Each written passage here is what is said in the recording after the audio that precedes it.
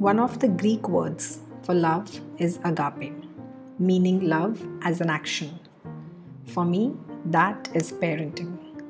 It is about constantly doing, showing, teaching, learning, and feeling love with your child. It is about showing them in action every day the different forms of love. Sometimes as a friend, sometimes as a teacher, sometimes as a parent, and always as a human. This podcast has little nuggets of agape for you to listen, immerse, resonate, and practice. These little nuggets are memories and events from my life as a parent.